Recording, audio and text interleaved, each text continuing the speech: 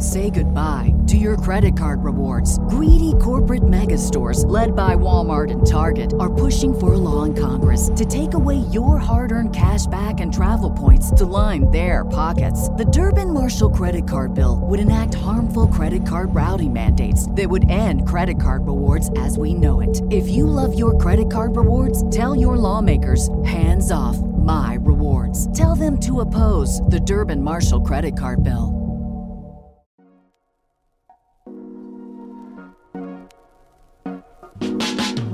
Welcome to the Kottke Ride Home for Friday, October 9th, 2020. I'm Jackson Bird. What kind of operating system do they use in space? The science behind cocktails to up your at-home mixology game? The 22-year-old responsible for the most viral beats on TikTok? And the Connecticut mayor who isn't taking any of John Oliver's crap? Here are some of the cool things from the news today. Have you ever thought about what operating system is used on spacecrafts?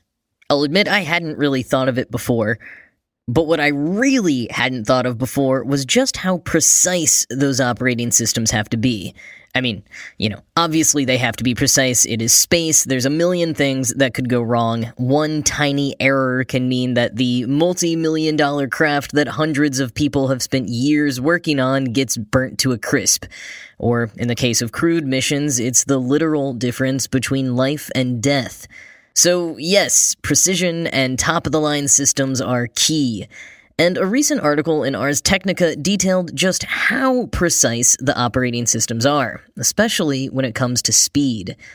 So first, let's think about the processing speed of the devices we use most often, smartphones. Ars Technica recounts a speed test done between the iPhone XS Max and Samsung S10 Plus by the YouTube channel Everything Apple Pro. Quoting Ars Technica, "Before the test, both phones are restarted, and the cache is cleared in them. Samsung opens all the apps in 2 minutes 30 seconds, and the iPhone clocks in at 2 minutes 54 seconds. In the second round, all the apps are closed and opened again without restarting or clearing the RAM.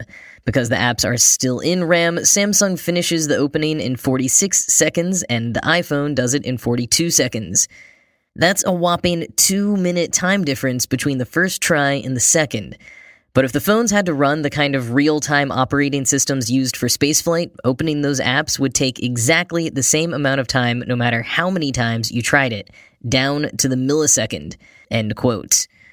And engineers working on space-grade operating systems have to know exactly how long every single task takes and what exact effect things like clearing the RAM will have on the time it takes to complete tasks. And for an example on why that detailed timing is so crucial, let's look at the European Space Agency's recently launched Solar Orbiter.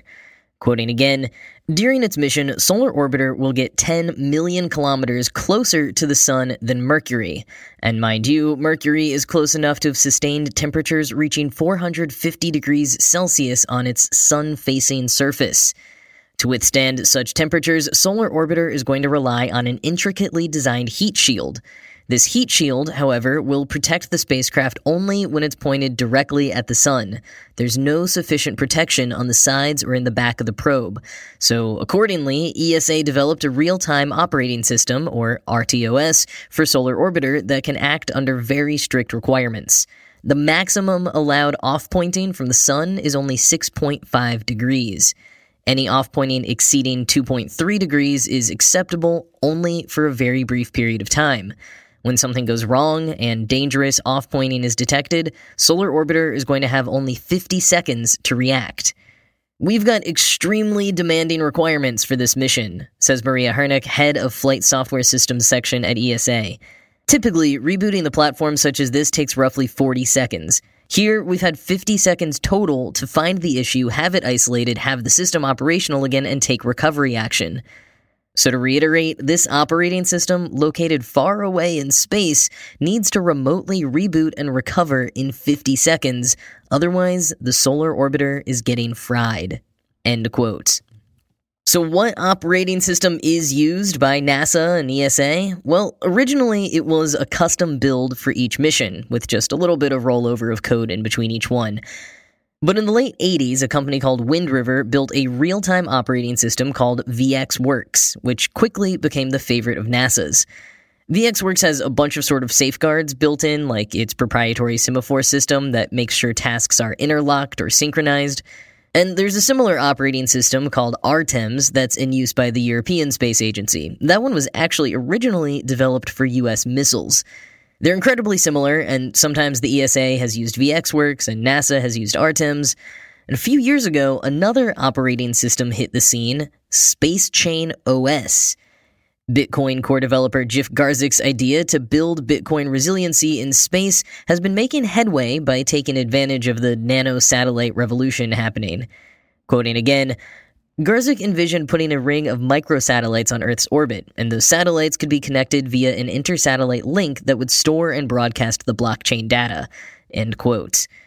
To date, SpaceChain has placed multiple nodes in space, one of them thanks to SpaceX, and the ESA has even invested in it. But a lot of engineers are more skeptical that it will ever become the next standard OS at any point. They want to see it offer something that Artemis doesn't in terms of functionality, and they emphasize how long it takes for new software to go through the testing and certification required. Plus, VxWorks and Artemis have already been working on taking steps to head in some of the more innovative directions of SpaceChain. And if you want to hear more about some of those steps and just generally go way more in depth on each of the three operating systems, I recommend reading the quite long but very interesting Ars Technica article, link in the show notes. Even with a lot of bars doing to-go service in some towns, you probably aren't buying drinks as often as you used to. Maybe you've been making them at home more, or you've given up on complicated cocktails because you can never make them as well as your favorite bar. Either way, I've got some tips for upping your at-home cocktail game. And if you don't drink, many of these are still relevant for zero-proof drinks and just delicious libations in general. Also, in case you missed it, Cocky.org recently had a quick link book recommendation for anyone who doesn't drink always or some of the time, but still wants to enjoy a fancy beverage. The book is called Good Drinks, Alcohol-Free Recipes for When You're Not Drinking for Whatever Reason by Julia Bainbridge. Link in the show notes if you want to check it out. Like many types of cooking, Discover Magazine points out that making cocktails is a science. It's chemistry, and the more you remember that and engage with that idea, the better you'll do. Discover talked to Kevin Liu, the owner of The Jasper, which was named one of the best new bars in the South. He's also the author of Craft Cocktails at Home, Offbeat Techniques, Contemporary Crowd Pleasers, and Classics Hacked with Science. Liu says one rookie mistake is focusing on ice in the wrong ways. If you want to add ice, or if a recipe calls for it, don't get bogged down by trends, like those big squares or spheres that are supposed to not dilute your drink as quickly that are really popular right now. Leo says, honestly, if your goal is to cool your drink without diluting it, you should just put the whole drink in the freezer itself. But if you are going for ice, you need to pay attention to your water quality. Does the ice actually taste good? Was it made with filtered water? Extra flavors coming from the ice is more of a concern than the ice diluting the drink as it melts. And if you want to test it, you can literally just melt one of your ice cubes in a cup and drink it to determine if it's high quality enough to be used in your fine cocktails. But seriously, dilution isn't all bad. Ice can do a lot of work to change the overall composition of a cocktail, for the better. Quoting Discover, "The booze we drink is made with ethanol, the same kind of stuff we put in our gas tanks. And it has a significantly lower freezing point than water. The ice in your freezer is also typically much colder than freezing temperature. That means that you can stir in ice and bring drinks down to below 32 degrees Fahrenheit without creating a slushie. As you supercool your beverage, less alcohol will evaporate from it, making it smell and taste less boozy. In fact, the colder something is, the less you perceive the taste in general. For example, your martini is mostly booze, but because it's typically served at more than a dozen degrees below freezing, it doesn't taste like sipping a bottle of room temperature vodka. Shaking ice into a drink instead of stirring it also adds air bubbles, which changes the mouthfeel, while also dramatically lowering the temperature. If you're dealing with a subtle alcohol flavor like gin, you could lose many of the drink's pleasing notes. Meanwhile, all that shaking will also melt more of the ice, diluting the drink more than the stirring would. But dilution isn't always a bad thing. Too little dilution and you'll lose the aromas amid the strength of the booze. Too much and you'll have a weak drink. In both cases, how you use your ice makes all the difference.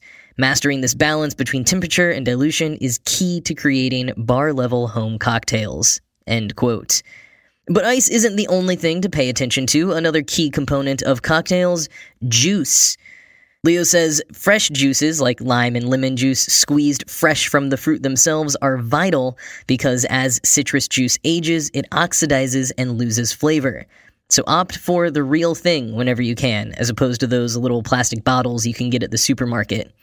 And as for carbonation in cocktails, it's not just to cut the power of the liquor. It can change the acidity and aroma of the cocktail as well.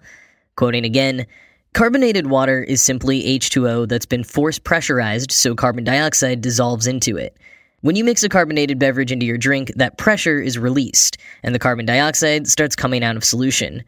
Tonic water, or cola, for example, can add a bit of a bite, which is why they balance well against certain kinds of alcohol like rum or gin. But as the carbonated beverage releases its air bubbles, they also create a pleasing tingle on the tongue. And when those same bubbles erupt at the top of your glass, they release the aromas from your beverage into the air, pushing them up toward your nose.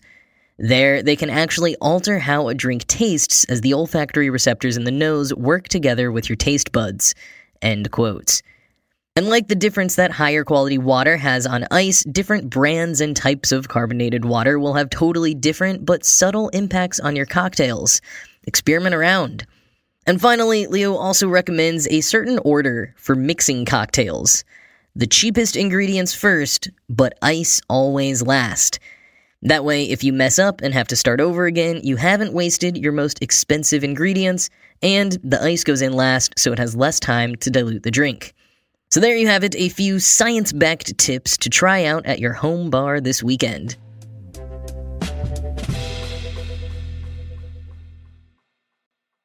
Going viral on TikTok is one thing, but making the music that helps other people go viral is quite another. The Verge recently interviewed Ricky Desktop, a 22-year-old responsible for several of the most viral tracks currently being used on TikTok. More than 20 million TikToks have used his beats, some of those going viral themselves with tens of millions of views, and off the back of that, he now gets 1.5 million monthly listeners on Spotify. On TikTok, most creators use background music that's available in the app to perform with, either by dancing, miming, or some other creative use. And this comes from TikTok's roots as the Musical.ly app, which was essentially a short-form lip-sync app. There are some popular songs hosted on there, as well as a lot of covers, and music made by independent artists. It's actually how Lil Nas X got his start, by posting Old Town Road on TikTok and it going viral there before anywhere else, as it got remixed and remixed over and over again until it made it to the top of the Billboard charts. Ricky Desktop isn't looking for his Old Town Road moment, however, but he did approach TikTok with a mission. After graduating from college last year, Desktop, a multi-instrumentalist since his early teen years, was originally trying to make it with short raps about tech platforms like Venmo and LinkedIn. Then he heard some advice from Gary Vee to musicians saying that if they're not on TikTok, they're doing something wrong. And like many men aspiring to make it big in the creative tech world, Desktop heeded Gary Vee's advice and started creating beats specifically engineered to go viral. Here's how he described his strategy to The Verge. Quote, "You need concrete sonic elements that dancers can visually engage with on a person-by-person basis. I know that sounds super scientific, but that's how I think about it. If you're trying to make a viral beat, it's gotta correspond with the viral dance. In order to lock in on that, you need elements of the music to hit. So, for example, I have this beat called the dice beat. I add a flute sound, which in my head I was like, okay, people will pretend to play the flute. And then there's this dice sound where they'll roll the dice. It was super calculated. I would create the music with the dance in mind." End quote. And if you've spent any time on the app or seen TikToks reposted somewhere, you've probably heard his beats without realizing it. I had never heard any of them by name. The Shark Boy beat, the Chicken Wing beat, the Dice beat. But as soon as I played a few TikToks that used those beats, I realized I had been hearing a few of his trademarks everywhere. He says 2 of those trademarks he pioneered are the triple whoa and the water drop. The triple whoa is a triple version of a popular dance move called the whoa, where TikTokers sort of wave their arm as the beat drops. Desktop knew people would be into the opportunity to master the skill of doing it 3 times and then show that off. A well-engineered idea to make his beats more popular. As for the water drop, which sounds before the bass drops, he says, quote, "It's almost like ASMR in a way. It's tangible. People can hit the air or hit their cheek, and that's the Ricky Desktop thing. A lot of people have been copying me, which I don't care because I was the first one, I think at least, to make it popular. Even that song WAP, they put the water drop right before the bass drop, which is funny. Not that I need the credit for it, but it was my thing first, at least on TikTok." End quote. And that is the sound I realized I had been hearing everywhere. And if he's right, maybe it wasn't all of his beats, but it's definitely something I associate with popular music of the last year or so. Here's what it sounds like in his track, The Boat Beat.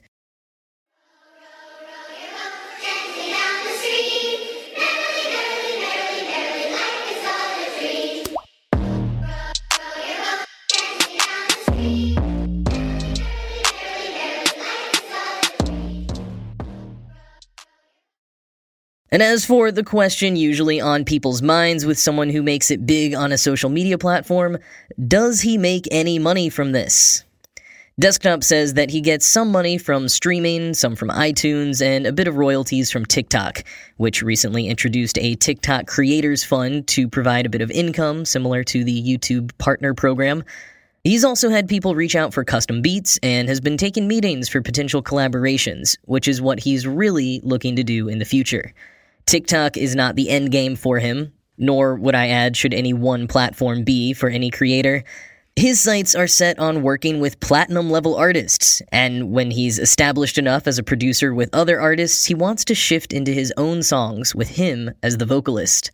High hopes, but he's certainly dominated the goals he set out for himself thus far, so I'd say remember the name Ricky Desktop. You'll probably be hearing it for a while.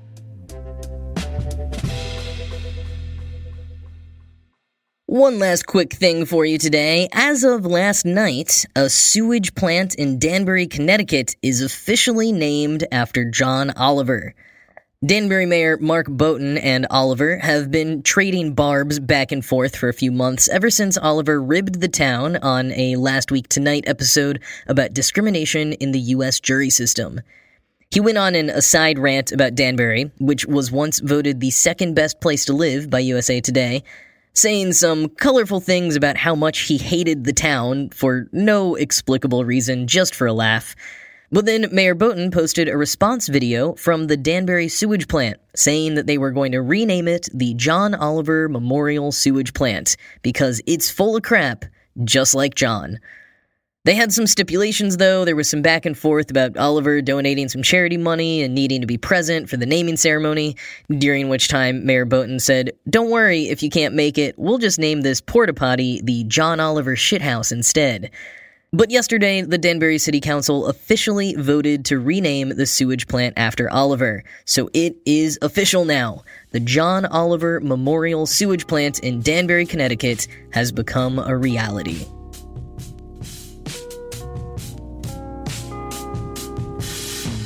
That is it for this week. As always, this show was produced by Ride Home Media and Cocky.org. I am Jackson Bird, and I'm going to go work on perfecting my triple whoa.